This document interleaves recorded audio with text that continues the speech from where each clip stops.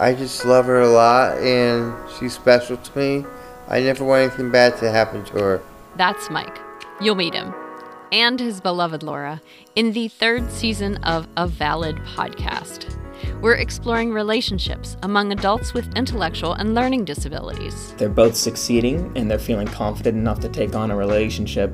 It just makes me happy to be there and be a part of it. So how do we support and where do we fail to support adults with intellectual disabilities so they can thrive in relationships?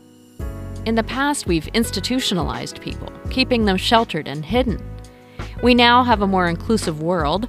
People with intellectual disabilities are our coworkers, our neighbors, but still too often we deny people the right to be who they are. And when we get in the way of or don't prepare people with intellectual disabilities to navigate close relationships, the consequences can be dangerous. I couldn't believe that I woke up in the hospital. And yet we know when somebody receives the right supports in the right environment, amazing things can happen.